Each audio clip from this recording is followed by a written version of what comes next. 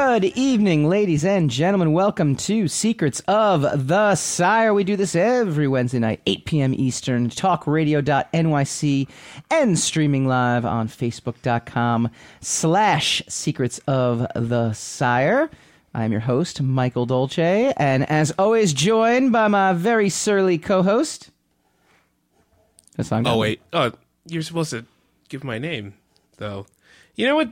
This is I was actually waiting for the reaction. This is kind of what's kind of messed up. What messes me up every show is that I actually have to share with the video. Yeah. And so I'm in the midst of sharing it when you're introducing me, and then I never get a chance to you have make to an do impression. actual work. I'm actually working, but you're and blindsiding me. You can't do work and talk at the same time. No, and I never could, and I never said I could in a job interview. What I kind of do every single week. What? Like I am literally carrying on an intensive conversation with you while at the same time scrolling down Good on our for you. Facebook There's page. stuff I can do that you can't. Facebook. I don't think that's possible. Well, play bass. You can play bass. I can't play bass. That ain't it. Trust me. Oh. I think the word you're looking for was tinny. Okay. Well, we have got a great show I don't like what you're tonight. implying. We've got a great show tonight. We got tons of things going on. We're laughing because that was Hold it actually together. that was some behind the scenes banter. So if you are a fan of behind the scenes banter, which I know each and every one of you are, everyone that's watching and listening. On the podcast, on the iTunes, on iHeart. There we go. I shared it. See? Yeah. Now we have shared. Yeah. That's a little behind the scenes technical mishmash that we were talking about just now. And what happens is it's a lot of complex hand motions and that kind of stuff, and I don't like doing it. Yeah. Well, you're not a drummer. Can't do, Don't things at once. Quit bringing up my shortcomings. Just talk about the show. That's what the show Get on is. with the show. We have a great show. Not being able to drum is We a are shortcoming. really super excited. We Do have you an think so? amazing guest Do you tonight. honestly think so? Yes, we do. right, so that's- Mr. Paul Reiser Oh. from Stranger Things 2. Oh, that guy. Going to be our guest tonight. I heard about that guy. I know. He's got a career renaissance going on. He's really. What is your definition of a career renaissance? I would say that he had a strong run in the 80s and 90s. Kind of disappeared a little bit, and you kind of thought, well, where did Paul Reiser go? So when someone comes and does something like kind of great for a little while, and then they disappear for a little while, and then they come back, that's a renaissance? Yeah. That's not a comeback. They used to be called a comeback. Resurgence. Well, okay, no. All right. Resurgence is a good word. I'll take resurgence, but I would also say renaissance in a sense because he is involved in like 3 uniquely different shows. He's got Stranger Things 2, which is we are going to talk all about that, and I know everyone is lining up to talk about it. We want your comments as well, too. Yeah, they're out the door. Chime in, facebook.com/Secrets of the Sire. Give us your comments. We will read them on air. Right. We want to know what you thought about the show. He's also in Red Oaks on Amazon. Oaks. Oh, that's and interesting. he's coming up with a new show called There's Johnny, all about Johnny Carson, but it's a fictionalized series. Really? Yeah, with actors. Is and that stuff going to be on totally network television? scripted. No, that's another No, streaming. that is another streaming. So It's on he's Hulu. like the king of the streaming services. Yeah, he really now. is. He didn't even know what that was like 5 years ago, but Well, now he knows. none of us knew what it was 5 It's years true, ago. right? I know, it's pretty amazing. So, all right, good for Paul Reiser. Yeah, it is good for Paul Reiser. Like, I feel good about Paul Reiser. I disagreed with something. I strongly disagreed with something he said in the upcoming interview. Uh-huh. But I will Because talk about it. you're a fortune teller, and you know exactly what it's going to say. I know exactly what's Plus, going we to happen. recorded it last night. Yeah, exactly that. And Behind the curtain. I will talk about it after he has said it. All so right. that makes more sense. Let's do a little housekeeping, and then we were going to get right into it. We want to get into your thoughts on Stranger Things 2. I want to get into your thoughts on Stranger Things 2. I want to get into my thoughts most especially. I really only care about my who was thoughts. the first your? Because you said your and mine. I was talking to the camera. The people that are I don't watching look at us. the camera, so I didn't realize you were speaking about it. Facebook.com/Secrets of the Sire. We're on Twitter, Michael_Dolce. Instagram, MDolce64. Check us out on iHeartRadio, SoundCloud, iTunes. Go Secrets of the Sire. We're on Alexa. Again, download the Spreaker podcast radio player. Alexa, open Spreaker. Alexa, open Secrets of the Sire. All right, we have been dying to talk about this. It's season 2 of Stranger Things. Stranger Things was like the biggest thing in the world. And if you recall, if you were a listener of this show, we had actually 3 different fans/friends of mine on the show last year. You were not on the show at this point. No, I wasn't. And they had to argue a show that I should be watching. And whoever won is the show I would watch. Now, we gave it to Brian Phillips because he's a patron. That means he actually contributes money on our Patreon page, patreon.com/Secrets of the Sire. So it didn't matter what they said. Right. He was going to win. He picked Doctor Who. Oh, so he didn't win. But Keith, no, he did win. So we said, okay, Doctor Who, we're going to do. This is a different kind of story. I thought you were telling it. I thought you were talking. Keith McCormick actually said Stranger Things. Hey, Mike, you got to check out this thing called Stranger Things. It's really big. It's got this 80s nostalgia thing going on. It's kind of part Goonies, part E.T., part creepy thing, whatever. Creepy thing, whatever. And he made a very convincing argument. And eventually, 8 months later, I watched it. So now we're here with the sequel, and everyone's talking about it. A year and 8 months later. No. Really? Yeah, no. You watched it 8 months later? From when it actually debuted over the summer. It debuted. So, I don't know. So we're here 3 months, 2 months later, something like that. Yeah, we're here exactly. So it's really fresh. It's really 4 fresh. months later. It is really fresh on my brain. You did. I did remember that because you were talking about that a couple of months ago. About 4 months ago, that you had finally seen it, and then your knowledge of it was so fresh it actually outweighed mine. Yeah, because I had seen it a year ago. So yeah. Well, what do you think? I'm gonna turn the floor to you. Give me don't your. Start with me. All right, I'll give you my impressions. Yeah, right. Yeah, let's start with you. A couple things that I liked. I don't agree. I'm gonna give you. Oh, I'm sorry. I'm gonna give you some likes and dislikes. I'm gonna give you thumbs up and thumbs down. See, Alpha Intern, you need to write some better bits for us. Okay, so thumbs up, thumbs down. No, we need to come up with. We need to fire Pete. We need to. Peter hasn't showed up here. Our occasional staff writer Peter Aiken is not here. I thought Dustin and Lucas. I thought the dynamic with them, trying to impress Mad Max, kind of felt like Turtle and Drama from Entourage, which I actually really liked.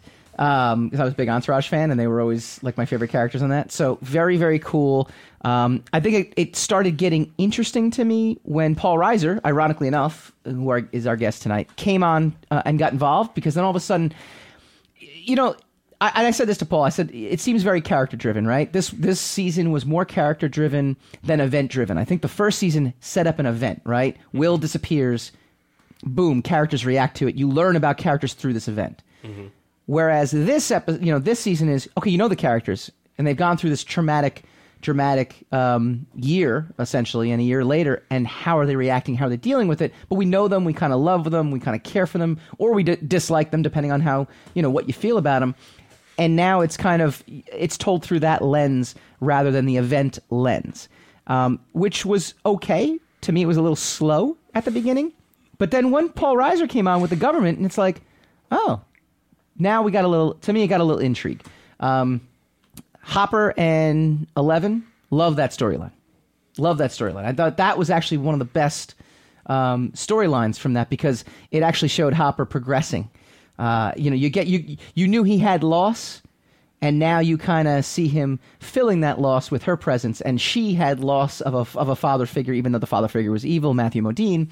And then you kind of get that back as well too. So a lot of cool things there. There were some stuff I was like meh with. I think overall, and I'll get into my meh, but the meh will be, we'll do and meh. No, and meh, that's both bad, right? Yay and meh? So my yays. You gotta write this stuff down before we Alpha Intern, I know. I'm going to blame it on her. What are you going to blame? All right. Okay. That's fair. Well, it's easy because that's fair. She's the intern. Yeah. She doesn't have a mic. That's why I'm doing it. See? Works out pretty good. Yeah. Well done. We're only kidding. No. No. Terrible. Up on charges. No, oh, Harvey Weinstein, what did you do? Why'd you do what you did? Up on charges. I think also one big thing, and maybe you can comment on this. Did you enjoy, because I thought it was great, the mixing and matching of characters in this season?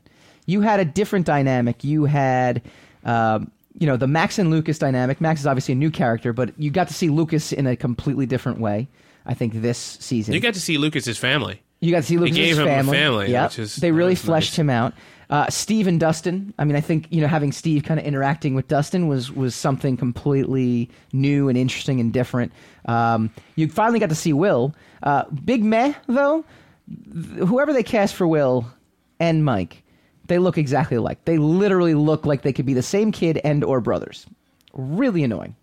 All right. You think they did that on purpose? Sam thinks they did it on purpose. Why would you do that on purpose? Why would you cast? Are they going to be brothers? Will was supposed to.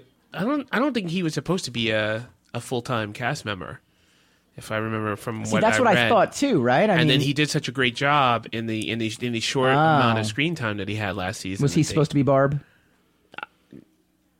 Who's Barb? Justice for Barb. Barb died in season 1. Oh, you're talking. I don't know if you're talking about Barb from the show or some other Barbara. No. What other Barb? Was he? He wasn't supposed to die. He just wasn't supposed to be a He major. just wasn't supposed to be a major Yeah. character. Okay. Well, that's So, pretty good. I So, guess he was give supposed me to be Barb. give me some thoughts. What do you think? Season 2, is it better than season 1? Did you think it was better than season No. 1? No, hands down, no. And Really? and I'll say for a number of reasons why. But ultimately, look, at the end of the day, it did feel like a sequel. They wanted you to feel like a sequel. It felt like a continuation of season 1. I actually think. Isn't that what it was supposed to do? I think at the end. Well, I think yes, but I think they're in really dangerous territory because at the end of this season, essentially, I know that they kind of gave you a cliffhanger at the end of the season, a little like wink, wink. That, you didn't quite. We're not done with the upside down, and you might have stopped us this time, kind of feel. But to me, it felt like a definitive, like. Where does 11 go from here, right? I mean, she basically kind of served her purpose, right? She opened the gate. Spoilers, she closes the gate at the end. There's nowhere else for her to go in that storyline. But what do you got? So far, I've been doing all the talking. I don't understand any of you people. I really don't. I really don't. I've heard a whole bunch of reviews on the show, and everybody's using the same mogul jargon, Oh, I didn't connect with the villain. I didn't. It's like, what the hell are you talking about? First of all, it's never going to be as great as the first one because the first one was a discovery, right?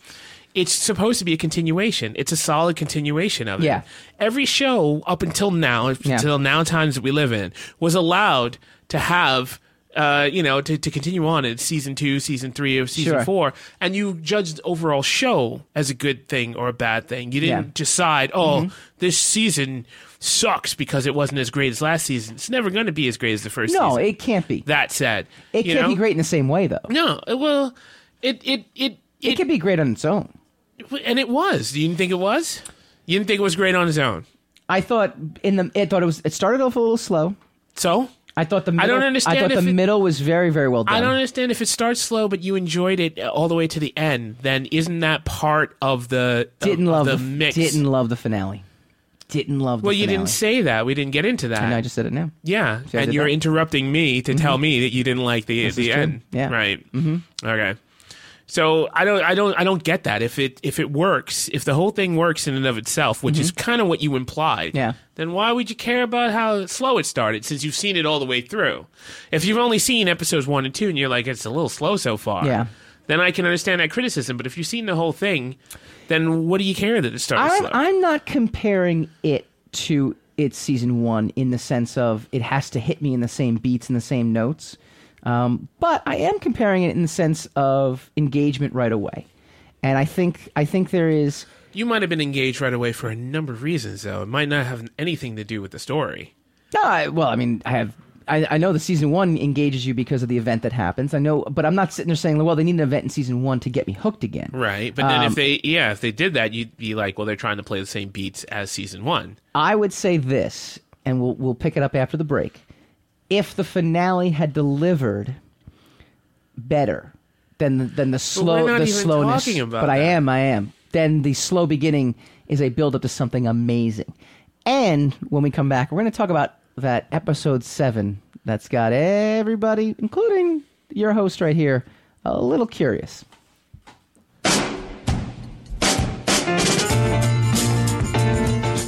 You're listening to the Talking Alternative Network.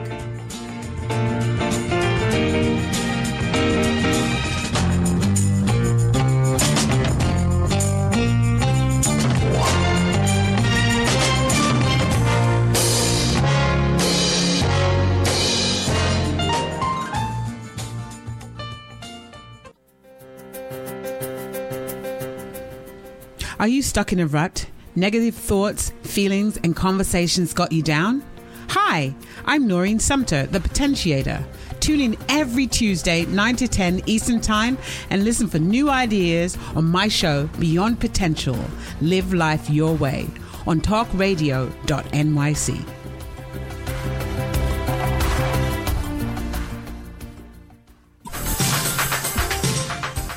Who do you want to connect with? Are you an entrepreneur or intrapreneur looking to build your following? Welcome to our show. Follow Me Friday with Joan and Priya. Tune in every Friday at noon Eastern on talkradio.nyc. We're your digital connectors. Woo woo!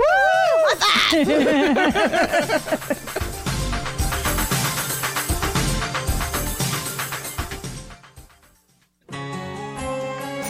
Talking Alternative Radio, 24 hours a day.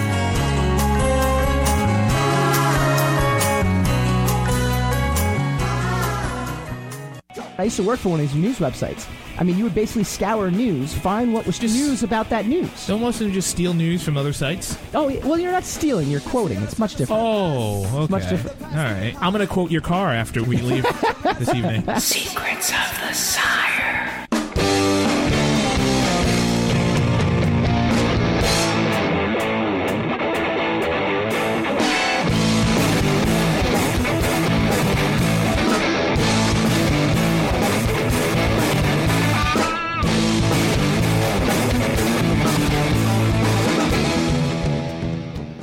Welcome back to Secrets of the Sire. We do this every Wednesday night, 8 p.m. Eastern. We talk comics, movies, TV, pop culture, all the stuff that you love, and we love to talk about, and including Stranger Things 2, which is our topic for tonight.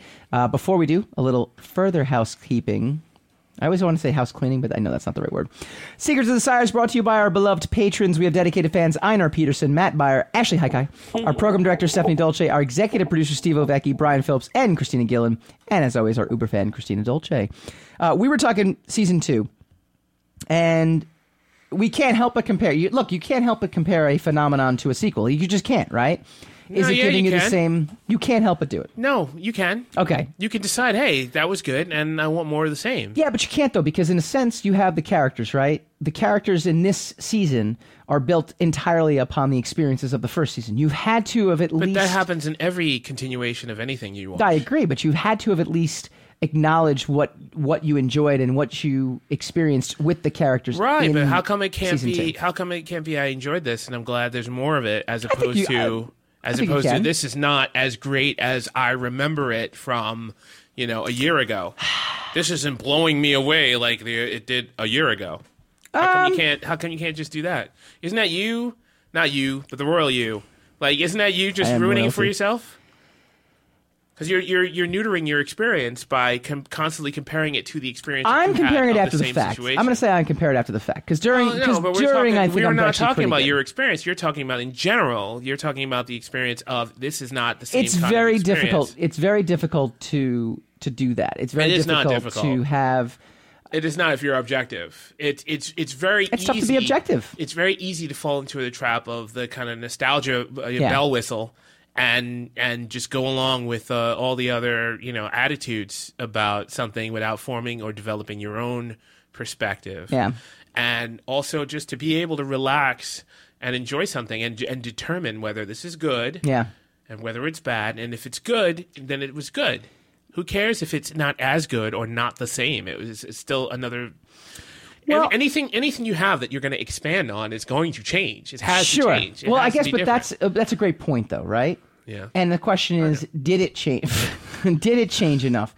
Did it go in different directions? Did it try to rehash what it had? I don't think it did. You don't think and it for did. all those reasons, I think it's a very strong season. Like, I don't come away from this going You don't think like, it did what, though? Hang on. I don't walk away from... You gave a number of scenarios, and then you said, I don't think it did, but you didn't... You're not... Oh, I don't think think it came away... I don't think I came away from this experience thinking I wasted 9 hours of my life. Okay, so I you didn't don't come think away you from don't this. think it tried to repeat the experience. You think it did actually successfully try to expand on the genre. It tried. It definitely tried. I actually wonder. Again. This is the influence bubble, right? Like, it's very difficult for the filmmakers themselves to channel out the noise around it, right? I mean, it's even, look, let's take our show, for example, right? We run a horrible show. Occasionally, we hit a high note. You're the runner. You run the show. I blame you for everything. Yeah. Or whatever our intern is. You're looking at yourself in the we blame screen, the intern, right? Yes. Yeah, that's you. That's why we're going to expand to everybody. Right. But occasionally we get these things where we're like, wow, that was really good. And then people tell us like, hey, that was really good. And then all of a sudden you start getting into it. It's like the organic thing that led you to that good moment is you can't help but now be self-conscious of, well, we need to kind of recreate that moment again because that moment was so good and it was so well received. Let's do this over and over again. You can consciously decide that you're never going to top that first moment and just Yes. try to put out more quality. Yes. In our case, it's under quality. We try to go lower than what we've done the last time. In your case, yes, I agree with you. I think you're correct. But, all right, so we're talking about the show, though. We're talking about this particular show. Yeah. If you're going to watch this show and say this is not as good as season 1, then you've already screwed yourself. Sure. So, but you don't. That's what I'm saying. I don't think I went into it thinking is as good as season 1. But when you're done with it, you do compare it. You just do. Like, well, it was good. Wasn't as great. See, I don't do that with TV shows. Okay. I do that with movies. Okay. If I waited 3 years for another movie of like Lethal Weapon 2, I'm going to be like, yeah, well, it wasn't the same. The didn't binge have the same level of experience, though, intensity. is almost akin to a movie, right? No. No. You're basically seeing That's the it binge all. experience. I mean, if you're gonna, but that's still a genre in and of itself. You don't actually have to apply the same logic to it. So Sam actually commented on our feed, and he's imploring us not to go past, to the finale yet. That's too bad. So we're gonna have to segue right into that. No, the show's been advertised for like a week. So I would Sam sit had there, a week to watch. I would sit there and say, overall, the reviews are very favorable. People are enjoying it. I think people are kind of like they're on your level with what you're saying. I don't think, and again, we're kind of scrutinizing it. I'm particularly scrutinizing it because there's definitely certain things. I just don't get. I get if you enjoyed it. I get if you didn't enjoy it. Yeah. And you say, okay, the pacing was bad. But if you overall enjoyed it, then you're like, well, the beginning was a little slow, but it really picked up. Yeah, I didn't think the finale was great either, though. I thought it was anticlimactic at the end. Is essentially what ended up happening. But that's all right. Okay. I'm just saying. So then. It didn't deliver. It didn't deliver the build-up that it had promised at the beginning. Like let's take Game of Thrones, for example. Game of Thrones can be a very another problem slow. of comparing it to other shows, though. You should only compare it to itself. No. But you can compare the setup to other. What? You everything has to exist in a bubble for you? Like an absolute vacuum bubble? No, that makes no sense. But now you're saying it's just the same nonsense. You're saying everything has to live up to everything else. No, I'm comparing in Game of Thrones. It can be slow, but the payoff comes out. Game of Thrones had 7 years. That's like an analogy. That's 7 years. We got 2 here. No, I'm saying that in very many seasons of Game of Thrones, there is a slow build-up and it delivers. I'll take Homeland, for example. That has happened repeatedly. Season 3, Season 4, Season 5. Actually, not Season 3. Season 2, Season 4, Season 5. Amazing. Very slow build-up. Okay. Huge payoff. All right. So I'm comparing how this thing did not do what other shows did, but I'm not comparing saying it's anything like those shows. I'm just merely saying that if you're going to start slow, build it up and deliver in the finale. I don't think the finale delivered, personally. All right. I don't think the show is bad. I don't think I didn't walk away being like I wasted 9 hours, but there's some things I would have done a little different if it was me. One thing that people are talking about big time is episode 7, which Sam hasn't seen yet, so we're going to try not to spoil it. Complete departure from the rest of the series. Complete and utter departure, right? I mean, is that essentially what you would think? That's what I thought of when I saw the episode before even knowing there was a controversy surrounding it. Okay, yeah. Do you think it took away? Do you think it? I mean, you don't think at all? Like just completely. All of a sudden, it felt like we went from like a horror movie to 80s X-Men. Like that's what it felt like. I felt like I was watching Chris Claremont's 80s X-Men. Okay, if that's what you felt, that's what I felt. I don't agree. You didn't feel the tone was different? Of course the tone was different, but I didn't feel like I was watching 80s X-Men. I thought that's exactly what I was reading. I thought I was reading 80s X-Men. Like I said, okay.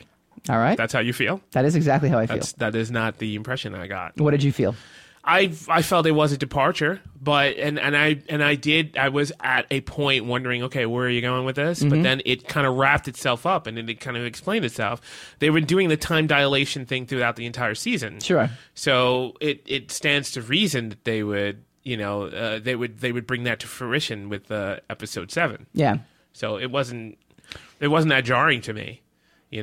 Also, the other thing is, if you're going to talk about the binging phenomenon, the next episode was 40 minutes away, so it's not like you had to wait a week. It's not like they made you wait a week. It's a great point, though. I actually thought that if you had to wait a week, then there would have been hell. I mean, there would have been fire and brimstone. Maybe. Twitter. I don't know. Because stories are not yours to manipulate. Yeah. Stories are manipulating you. You don't manipulate the story back. A lot of people don't understand that. And if you're being manipulated by the story, that means the story is successful. Yeah. If you're watching something, you're like, what the hell's going on? Why can't we just do something, that I want to do? Why can't we move forward? Or why are we moving backwards? And the story is actually working. Yeah. Okay? If you find that you want things to happen a little faster and you want to get back to other aspects of the story, other elements and stuff like that, then the story's where if you're sitting there watching and you decide you'd rather be watching Matlock, then the story's not working. But if you want to but go, if you're also sitting there questioning, if you want to see other parts of the story, if you want to get to other aspects of the story, then it is working. Yeah. And you're being manipulated, but it's all right to be manipulated because that's what we signed on for. I just think that at that moment we're watching this completely. It just completely deviates from what you were into at that point. And there's justification for it in the sense that, yes, in the climactic moment in the finale, it's foreshadowed. Yes, it's foreshadowing for next season. Obviously, they're going to delve into that more. It was also foreshadowed previously in previous episodes of this season. One, and then maybe the one episode with the mom and stuff like that. No, yeah, exactly. It was foreshadowed a couple of times. The fact that every time she puts a blindfold on and she goes someplace else, all of that aspect, bringing that to its clarification was foreshadowed throughout. So I don't get the consternation on that one. One other question that I had, and I want to know what you think on this. Did we overdo it with the 80s references? And this goes back to what I kind of said earlier, right? Like, you can't live in a bubble. If you're the Duffer Brothers, you can't help but live. I mean, you have to literally would be a shut-in and not read any press and not hear anything and not hear any fan reaction. Did we overdo it with the nostalgia? Because you had the Gremlins nod with Dart. Obviously, it's a Gremlins nod. The Temple of Doom references would have been really cool, and they were really cool. The scenes with so then you answered with that question. Jonathan and what's the sister? Deb? No, not the, what's the sister's name? We're very professional at what we do here. With Mike's sister. It was a nice little tongue-in-cheek nod to Temple of Doom. The scene with Indiana Jones and So then it worked then. No, I would say that it would have worked if it was like very isolated, but I felt like there was a lot of over the top 80s references. Like, obviously Paul Reiser assuming his role as what he was in the Aliens movie. You have the kind of, very, I don't know. I felt more like they were really like wink, wink, wink, like nod, nod, nod. We know you like this stuff. We're giving you more of what you like.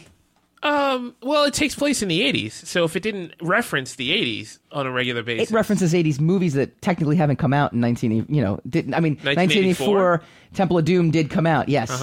But it's not like they have had time to see that. They were involved in a supernatural... What are you talking about? You don't know when... All it takes is a weekend. For the characters to go see it? Yeah. And to nod to it. And to go see Gremlins and then mention, hey, this is just like the movie Gremlins, right? But they didn't mention that. So... What do you? Okay, all right. If that's how you feel, I disagree with you. I just feel that there's definitely. You thought there were too many nods to the 80s, even though they were in the 80s as they were doing it.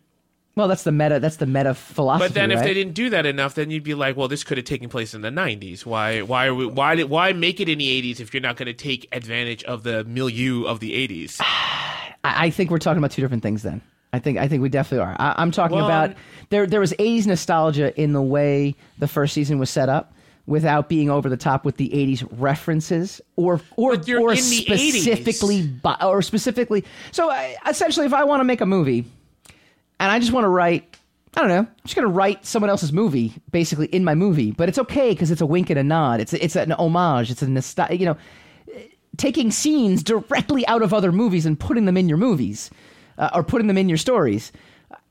I don't know. I just felt like there was a lot of that. Yeah, but you got to give like examples of I just moments. did. Temple of Doom. Yeah. They basically wrote the Temple of Doom Which you said scene. was kind of cool, even though... I said would have been kind of cool if that was the only time they did it.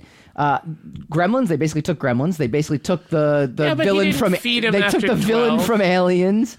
But he was No, in, they fed him the cat instead. He was in an 80s movie. That doesn't necessarily mean he was in that show just because he was from the 80s. No, but I'm saying you're essentially writing... Your scripts and your storylines are basically a hodgepodge of different movies. Sadly, to give away a spoiler, he is not his character from the 80s. Of course so not, right. that you can't use him as a reference, technically.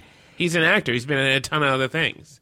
I understand that. I understand that. I don't get what you mean. Then I'm lost on what you're talking about. Greg Matisoff chimed in, eating a cat, Alf reference. There's another, boy. lot of different nods. All right, we're in bad territory. A lot of different nods. All right, we're in when we territory. come back, we have a tremendous guest on next. We got Mr. Paul Reiser. He's going to talk about Stranger Things. He's going to talk about all this stuff, and then we're going to read your reactions. We got a lot of people chiming in. We got Bobby Semmelsberger, which we love, as a past guest. Greg Matisoff came in, chimed in. Jeff Gomez chimed in. Priya from our very own station chimed in. We got a lot of people a lot of people have a lot of thoughts on this, and we're going to try to not spoil it for Sam as best as we can. Yeah, as best as we can. You're listening to the Talking Alternative Network.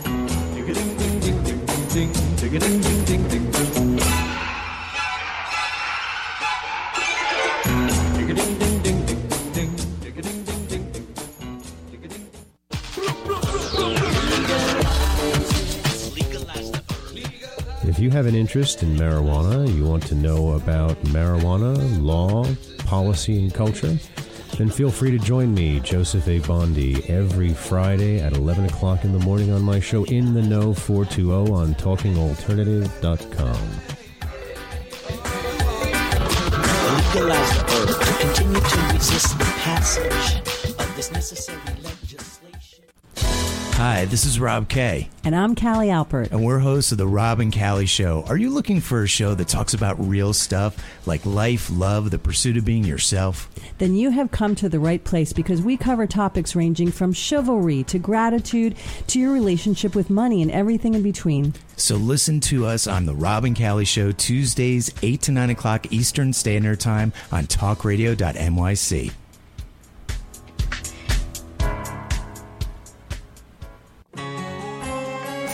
Talking Alternative Radio, 24 hours a day.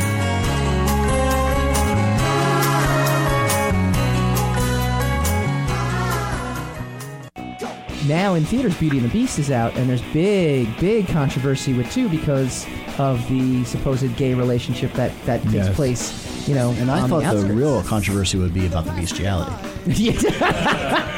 Bestiality is not a problem. Oh, yeah, it's just yeah, homosexuality. We don't like that. Having sex with a giant beast, that's all right. Secrets of the Sire.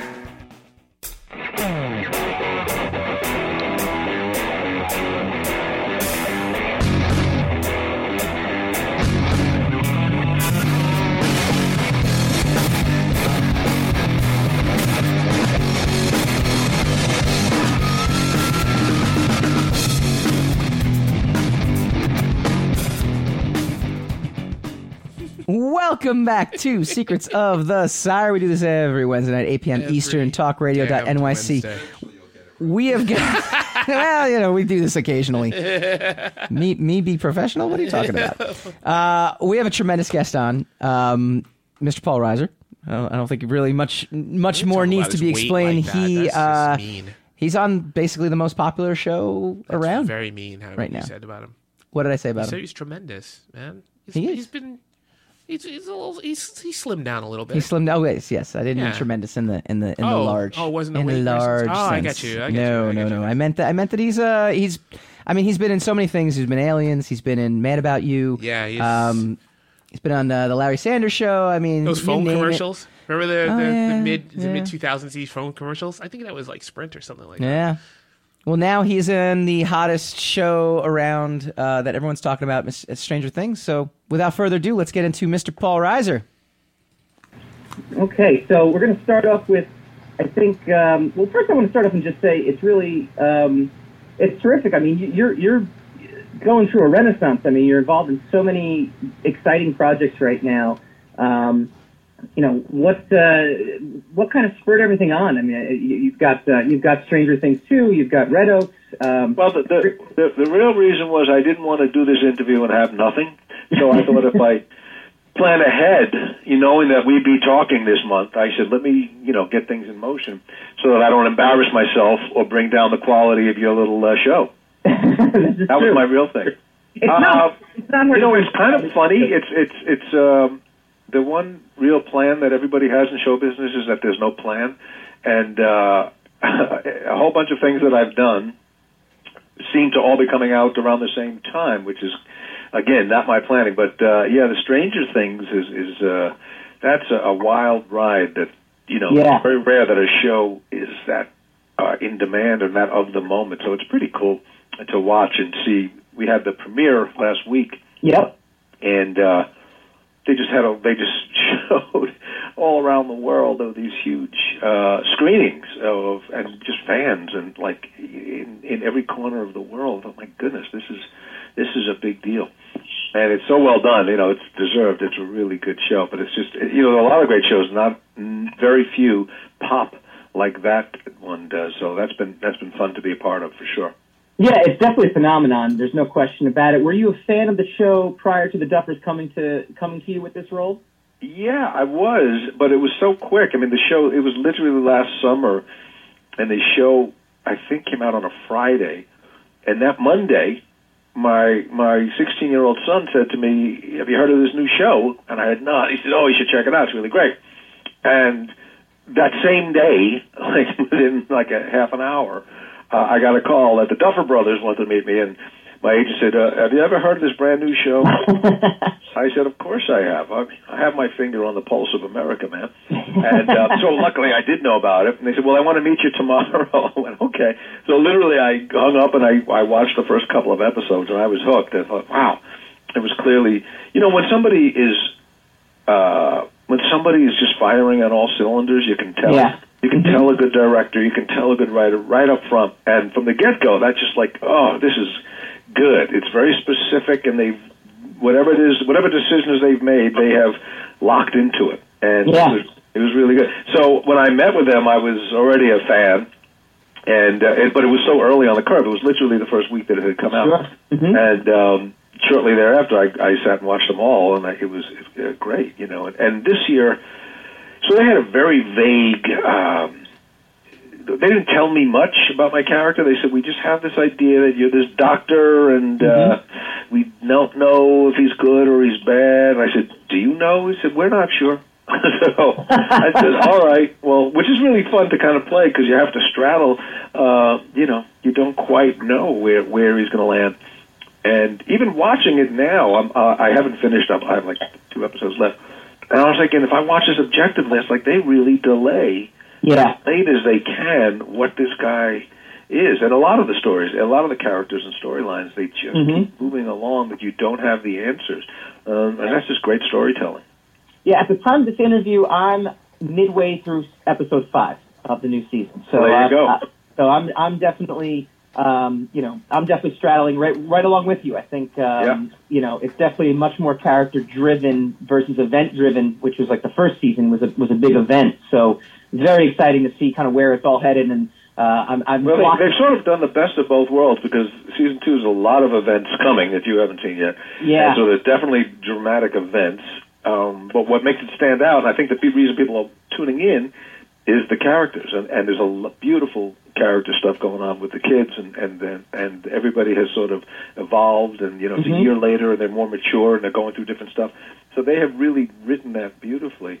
But it's funny, there's any number of things you could watch if you just want to watch scary, if you want to watch things explode, or you want to watch creatures. But ultimately, what people tune in for is. Is the characters and the stories. So they have really got all their bases covered. Yeah, absolutely. My co-host is a huge Aliens fan, and I can't help but see the influence of this character from your character in Aliens. So yeah, they're sort of unabashed in their influence. They're big fans of that movie and of Jim Cameron, and a whole bunch of other movies too. They have a really deep and wide breadth of movies. You know, when they met me, when I asked, I said, like, how do you guys even know me? They're half my age, and they said, well, and I assumed it was aliens. And they said, well, when we were kids, our father really turned us on to Diner. I went, wow, that's very different. You don't really see that, although there is. They said, we're putting in a Diner reference here that is kind of subtle. And I read the script. I went, yeah, I don't even see it. I don't get it. That's how subtle it is. Yeah. But it's funny because people have caught it, and it's kind of a nice little cookie they tossed in there. That's neat. Neat little Easter egg. Sure. I have to you have to take a step back into the 80s for me and talk to me about your Aliens role real briefly. How did you end up getting the audition for that? How did you end up getting that job? At that point, you were known as a stand-up comedian. So to kind of enter this more dramatic role in a sci-fi film, how did that kind of come about? It came about in really the most boring conventional ways. I went in for an audition, and I think, if I'm remembering, I think at the time Jim Cameron had it in mind that he wanted to, put as much of a deflect as much as he could, and have somebody that you would assume, that you would least suspect of being bad. So maybe he started looking at comics. I don't remember that. I just remember I went in for an audition, and left, and I didn't hear. When you don't hear in a week or two, you just go, oh, I guess that didn't happen. And it was like 3 or 4 months later when I had forgotten about it. And they said, you got it. I said, I got what? And I said, oh, you're kidding. And they said, yeah, so they had, and I guess there was something that he wanted, or something that I was young enough, and perhaps, maybe because I was unknown and I didn't strike, at first glance you don't think this guy's evil, that maybe they could delay the revelation. Although I got to say, the audiences pretty quickly went, that guy's no good. We don't trust him. We don't trust the company. We don't trust anybody. Certainly not this guy. Yeah. How do you juggle comedy and drama? I mean, again, your roots are stand-up, and kind of coming in as comic relief, and then obviously Mad About You in the 90s. So what do you prefer? Do you prefer comedies? Do you prefer dramas? And how do you juggle the two? It's not really a juggling thing. Certain things, the story and the piece that you're doing will dictate what it is that you're bringing. Like this is, Stranger Things and Aliens is certainly not comic. To me, I actually love the things that I write, and the things that I love watching are things that actually straddle both. And Mad About You was certainly a comedy, but I think the pieces that people remember, as well as the comedies, is the dramatic moments or the emotional moments or the connections. So it's sure, and they work together.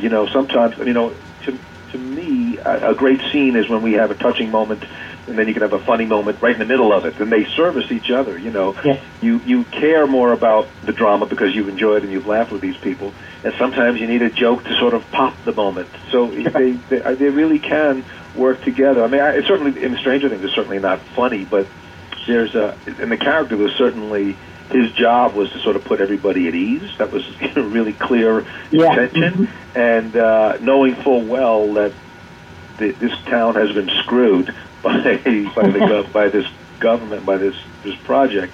Sure. So as a character, I knew what I was coming into, and I was like, listen, I know you don't want to trust me, but I'm going to have to ask you to trust me. Usually, when somebody says trust me, it's because you're not supposed to trust them. I always love when Trump says, yeah, believe me. I went, well, why'd you say believe me? I would have believed you right up to the point you said believe me. Why did you assume I wouldn't believe you?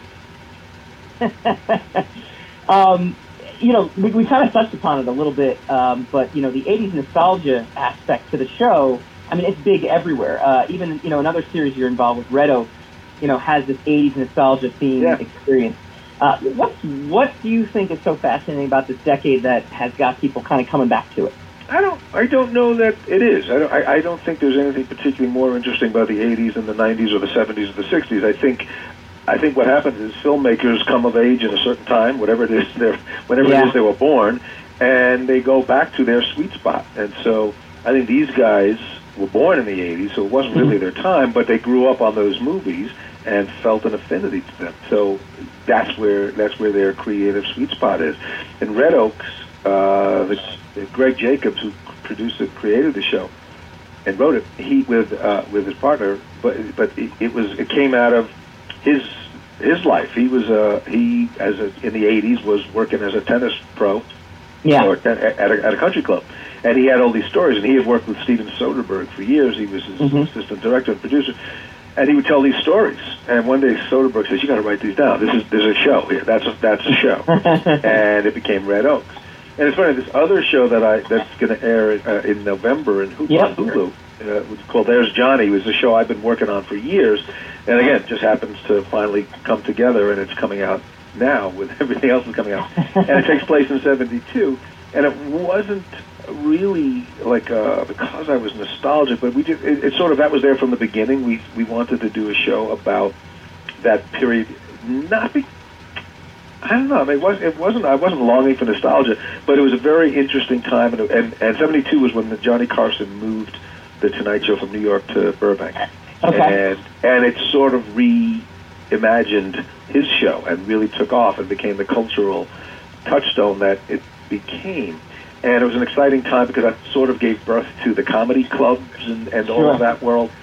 And it was an exciting time historically too. It was, I mean, every period has their friction in their news, but it was Watergate, it was Vietnam, it was the very, very beginnings of women's lib and feminism, and East Coast coming to the West, and West Coast becoming more prominent in American culture. So, and largely, a large part due to Johnny Carson. So there was an organic reason we went there. And it's a mix too, right? It's a mix of both. Yeah, well, and we use actual footage, clips of Johnny, because it's behind the scenes of the Tonight Show. So it's about a 20-year-old kid who comes out from Nebraska because he sent in a letter and he thought he got an invitation. He thought he had a job, and he shows up and he had no job at all. But he was just a nice kid, and he sort of fell into it, and he ends up staying there. So it's really seeing that world through the eyes of this very green kid, and he meets this woman who's very Hollywood and very Beverly Hills, and she's never seen a guy like him, and he's certainly never seen a woman like her. Yeah. And so we have these stories, these fictional characters, all running around getting a show ready for the Tonight Show, and then when they see the show, it's actually Johnny, and it's actually the Tonight Show. So we don't have there's no actor playing Johnny, because I don't think you can do that. Everybody knows Johnny Carson pretty well. So it's really, and it's done pretty seamlessly, and when you see it, and to this day, when I see an episode, I keep being surprised, like, oh my gosh, there's Johnny. It's like, that's why the show's called There's Johnny, because you just don't expect him to be there. And it's very comforting, for those of us who, there's a whole generation there too that don't know Johnny Carson that came of age after he was gone off the air. Yeah. And I hope they get a piece of what he was, but it's not necessary. You don't need to know Johnny Carson. It's not a show about Johnny. It's a show backstage, show business. But he was, for those of us who do remember him fondly, it's such a kick every week to see a little piece of him. And we integrate it into the story. A lot of times we'd find a funny clip on Johnny's show, and we'd say, okay, how do we write backwards from that? How do we have our story collide with what happened on the air? And sometimes it goes the other way, and we write a story and we go looking for a clip to fit in. Yeah. But there is something about all these shows that you make a good point. I think there is when something is in the past, there's something sort of warming about it. It's safe. Yeah. There's so much news and there's so much alert and there's so much information, and it's constantly moving, and it's tiresome and it's exhausting. Yeah. So when you get a chance to go back, even if it's a dramatic show or a thrilling show, there's a comfort that you have. And okay, this is in the past. I can go visit this. I've already lived through the '80s, so now I can enjoy it with a little bit more with the distance. Yeah. It's funny. You said a couple things that I thought was of interest. One, did you, as a stand-up, perform on Johnny Carson? I'm a big fan of I'm Dying Up Here on Showtime, and that's the mecca for all the comedians in the '70s. It certainly was. Yeah, it certainly was for all of us starting out. The Tonight Show was the place to go, and it was Johnny. It wasn't the show; it was Johnny. You wanted Johnny's approval, and so when you get to do your first shot, it's a big deal. It was certainly a big deal for me. I actually only performed stand-up one time. Okay. My first time, 1982. And there's footage out there. I don't know why it's the only one that's ever out there. And I look like a 7-year-old. It's like my voice was high. I was nervous. It didn't sound like me. And I go, gosh, I went a long time without laughs. And but when a few years later, I started doing the show pretty regularly with Johnny. But I didn't do stand-up. I would sit down on the couch, and I prepared material. So it's sort of a sideways version. You know, you prepare your stuff, but it was much more conversational. And Johnny would chime in with questions, and he'd help you. And he was a genius. You know, he was really so good. Yeah. In a way that nobody has been since. He would, not only as a comedian, he'd know how to help you, when to come in, when to stay back. And he was a fan, so he wanted you to succeed. There was no competition. Right. You know, he was the king. And you were the kid, no matter how old you were, but he wanted you to succeed. And when you did well, he did well. So it's funny you mentioned a little bit earlier, too, you know, the fact that we have all this noise and all this news and all this other stuff. One thing we have so much of now, too, is mediums to deliver content. I mean, your 3 shows that are coming out now or you know, are out now, Netflix, Hulu, Amazon, you know, 3 things that didn't even exist. You know, 5 years ago, 10 years ago, in terms of that. What do you make of this phenomenon with streaming and this quote-unquote golden age of television? Well, it's interesting how quickly we get accustomed to everything. You know, there was a period, I don't know, 15 years ago where we didn't all have cell phones. Right. Or we had a phone, but we didn't have a device. It's like, and I don't remember anybody ever teaching, like, how to operate it. You just jumped in, and, like, I guess I got to get one of these. And suddenly everybody can use it, and everybody can type. Everybody knows how to do it. And same with this. Like, the first time you hear about it, it's like, what? It's not on TV. It's on the streaming, and then boom, and then now we're in. And the technology changes, and we all quickly got with the program. So for those of us making content, it's great, you know, because you're right. These shows, I think all 3 of the shows that I'm on, would not have ever gotten made 10 years ago. And, you know, there's people say there's a bit of a downside because there's maybe too much content and you can't get around to it. But I don't think that's such a problem because, like, the shows are not going away. So if you put a show on wherever, you know I get sometimes I'll get around to watching a show 2 years after it's been around. I'm busy. And then you sit down and go, hey, it's just as good. And some shows you want to, you know, Stranger Things, you want to watch it while it's going on because everybody's talking about it. Or, you know, Game of Thrones. But a lot of things you're just like, all right. Like, I just caught up with Fargo, you know, in its 3rd year. And I went, okay, I didn't lose anything. It's great. I get it now. So I think it's only a good thing. And a lot of times you come up with an idea that isn't necessarily going to be a big smash hit, or it can't necessarily run for 7 years. So now you can say, guess what? You can do a show that's only 10 episodes and you're done. And it'll live forever. Yeah. And so, you know, like, I mean, this one, there's Johnny. I'm not hoping we get to do some more because we got a lot of stories and we got a lot of really talented actors and it's really fun to write. But if it didn't, I'd be really content that we just told a great story for an entire season, and there it is. And there it is. It's out there forever. Very cool, very cool. Are you a binger, or do you prefer the week-to-week format? You know, I'm not a real binger, and I just don't have the patience to sit and watch too many of anything in a row. I just, you know, I get pulled away or I fall asleep.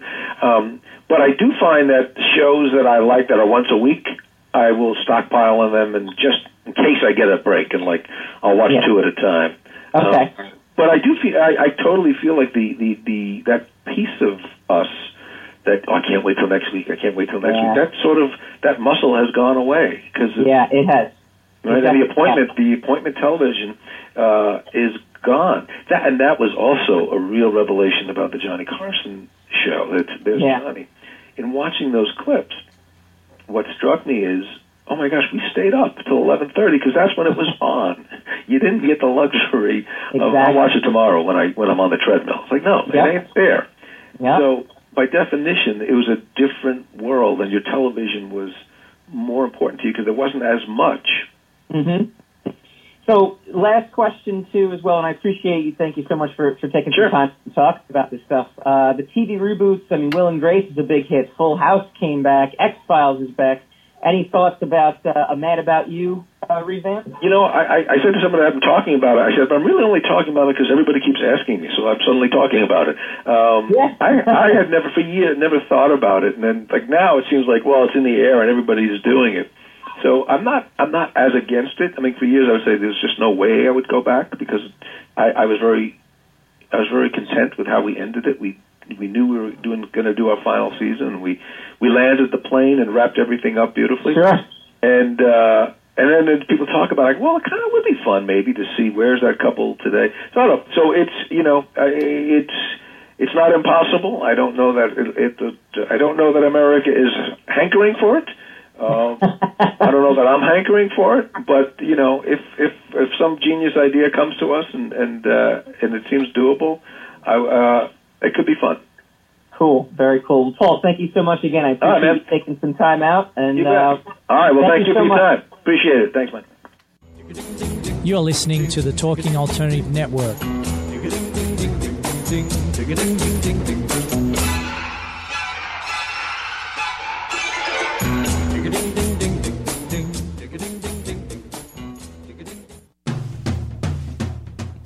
Are you into comics, movies, and pop culture at large?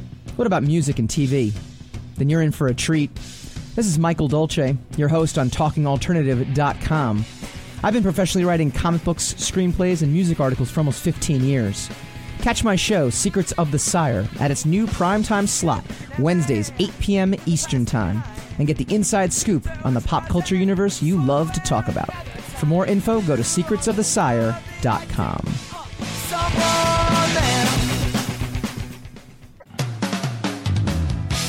TalkingAlternative.com.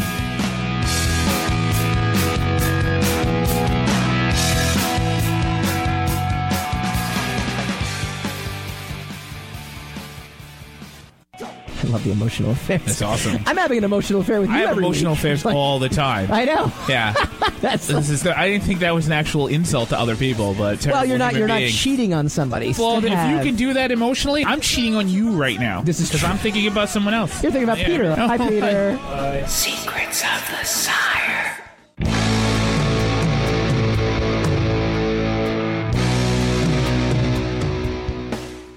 Want to thank our guests, Paul Reiser.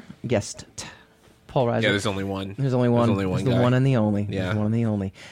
We had a lot of comments on this, by the way. We had a lot of people chiming in on this. Did they like it? Were they thrilled? Well, Bobby Semmelsberger said the show's on Netflix, so if you don't like episode 7, you can skip to episode 8. That's exactly what I said. Yeah.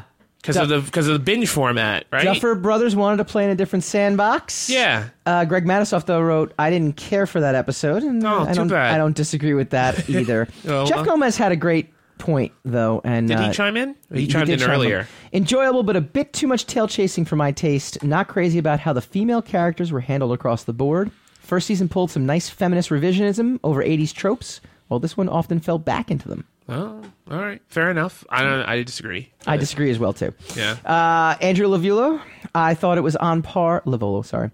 I thought it was on par with the first season. I know, I'm going to butcher everything. More action and special effects. The new characters were integrated well, too. At the same time, I feel that some characters were a lot dumber than they were in season 1. Also, if Will gets sick/tortured in season 3, I'm out. That's a fair assessment. Poor Will. Steve Lightman, Eleven's arc was the weak link. At least Will was on Earth throughout the entire series, right? And he was proactive. He was the villain. Eleven's arc was the weak link, but overall, I really enjoyed it. All right, there's so much to talk about. We didn't even get into Thor Ragnarok, which we'll get into next week. We got Ryan Penagos from Marvel Digital coming on next week. He's going to talk a little bit about what they're doing with the Thor tie-in. We're going to review Thor next week. Yeah, that's going to be a big deal. We just got you got your tickets. You ready? We just have tons of crap going on. I love it. Yeah. I love it. Yeah. Well, join us next week. You're listening to the Talking Alternative Network.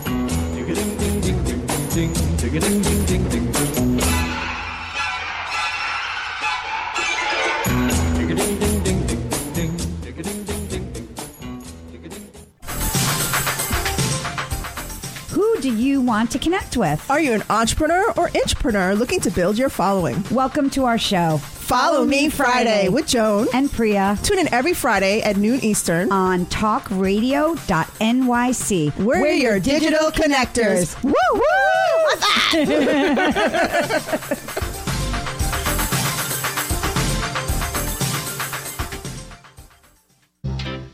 Hey, all you crazy listeners. Looking to boost your business? Why not advertise on Talking Alternative with very reasonable rates? Interested? Simply email at info@talkingalternative.com.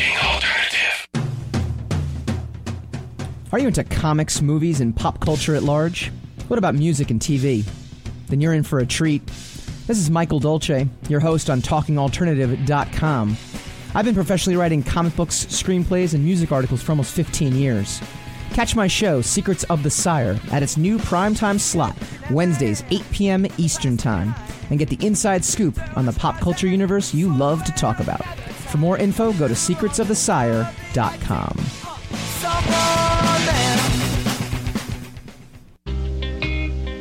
You're listening to the Talking Alternative Network at www.talkingalternative.com.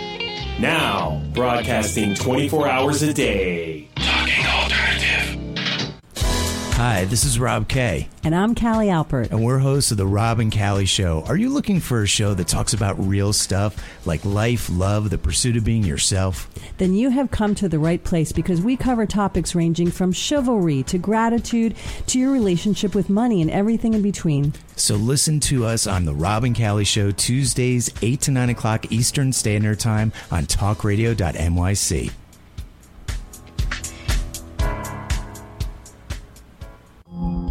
Are you a conscious co-creator?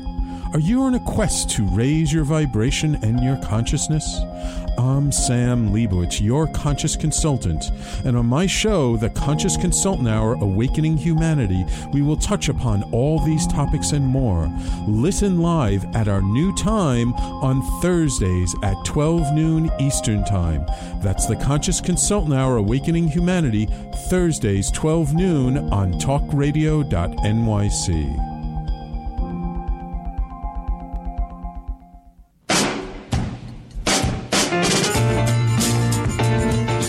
You're listening to the Talking Alternative Network.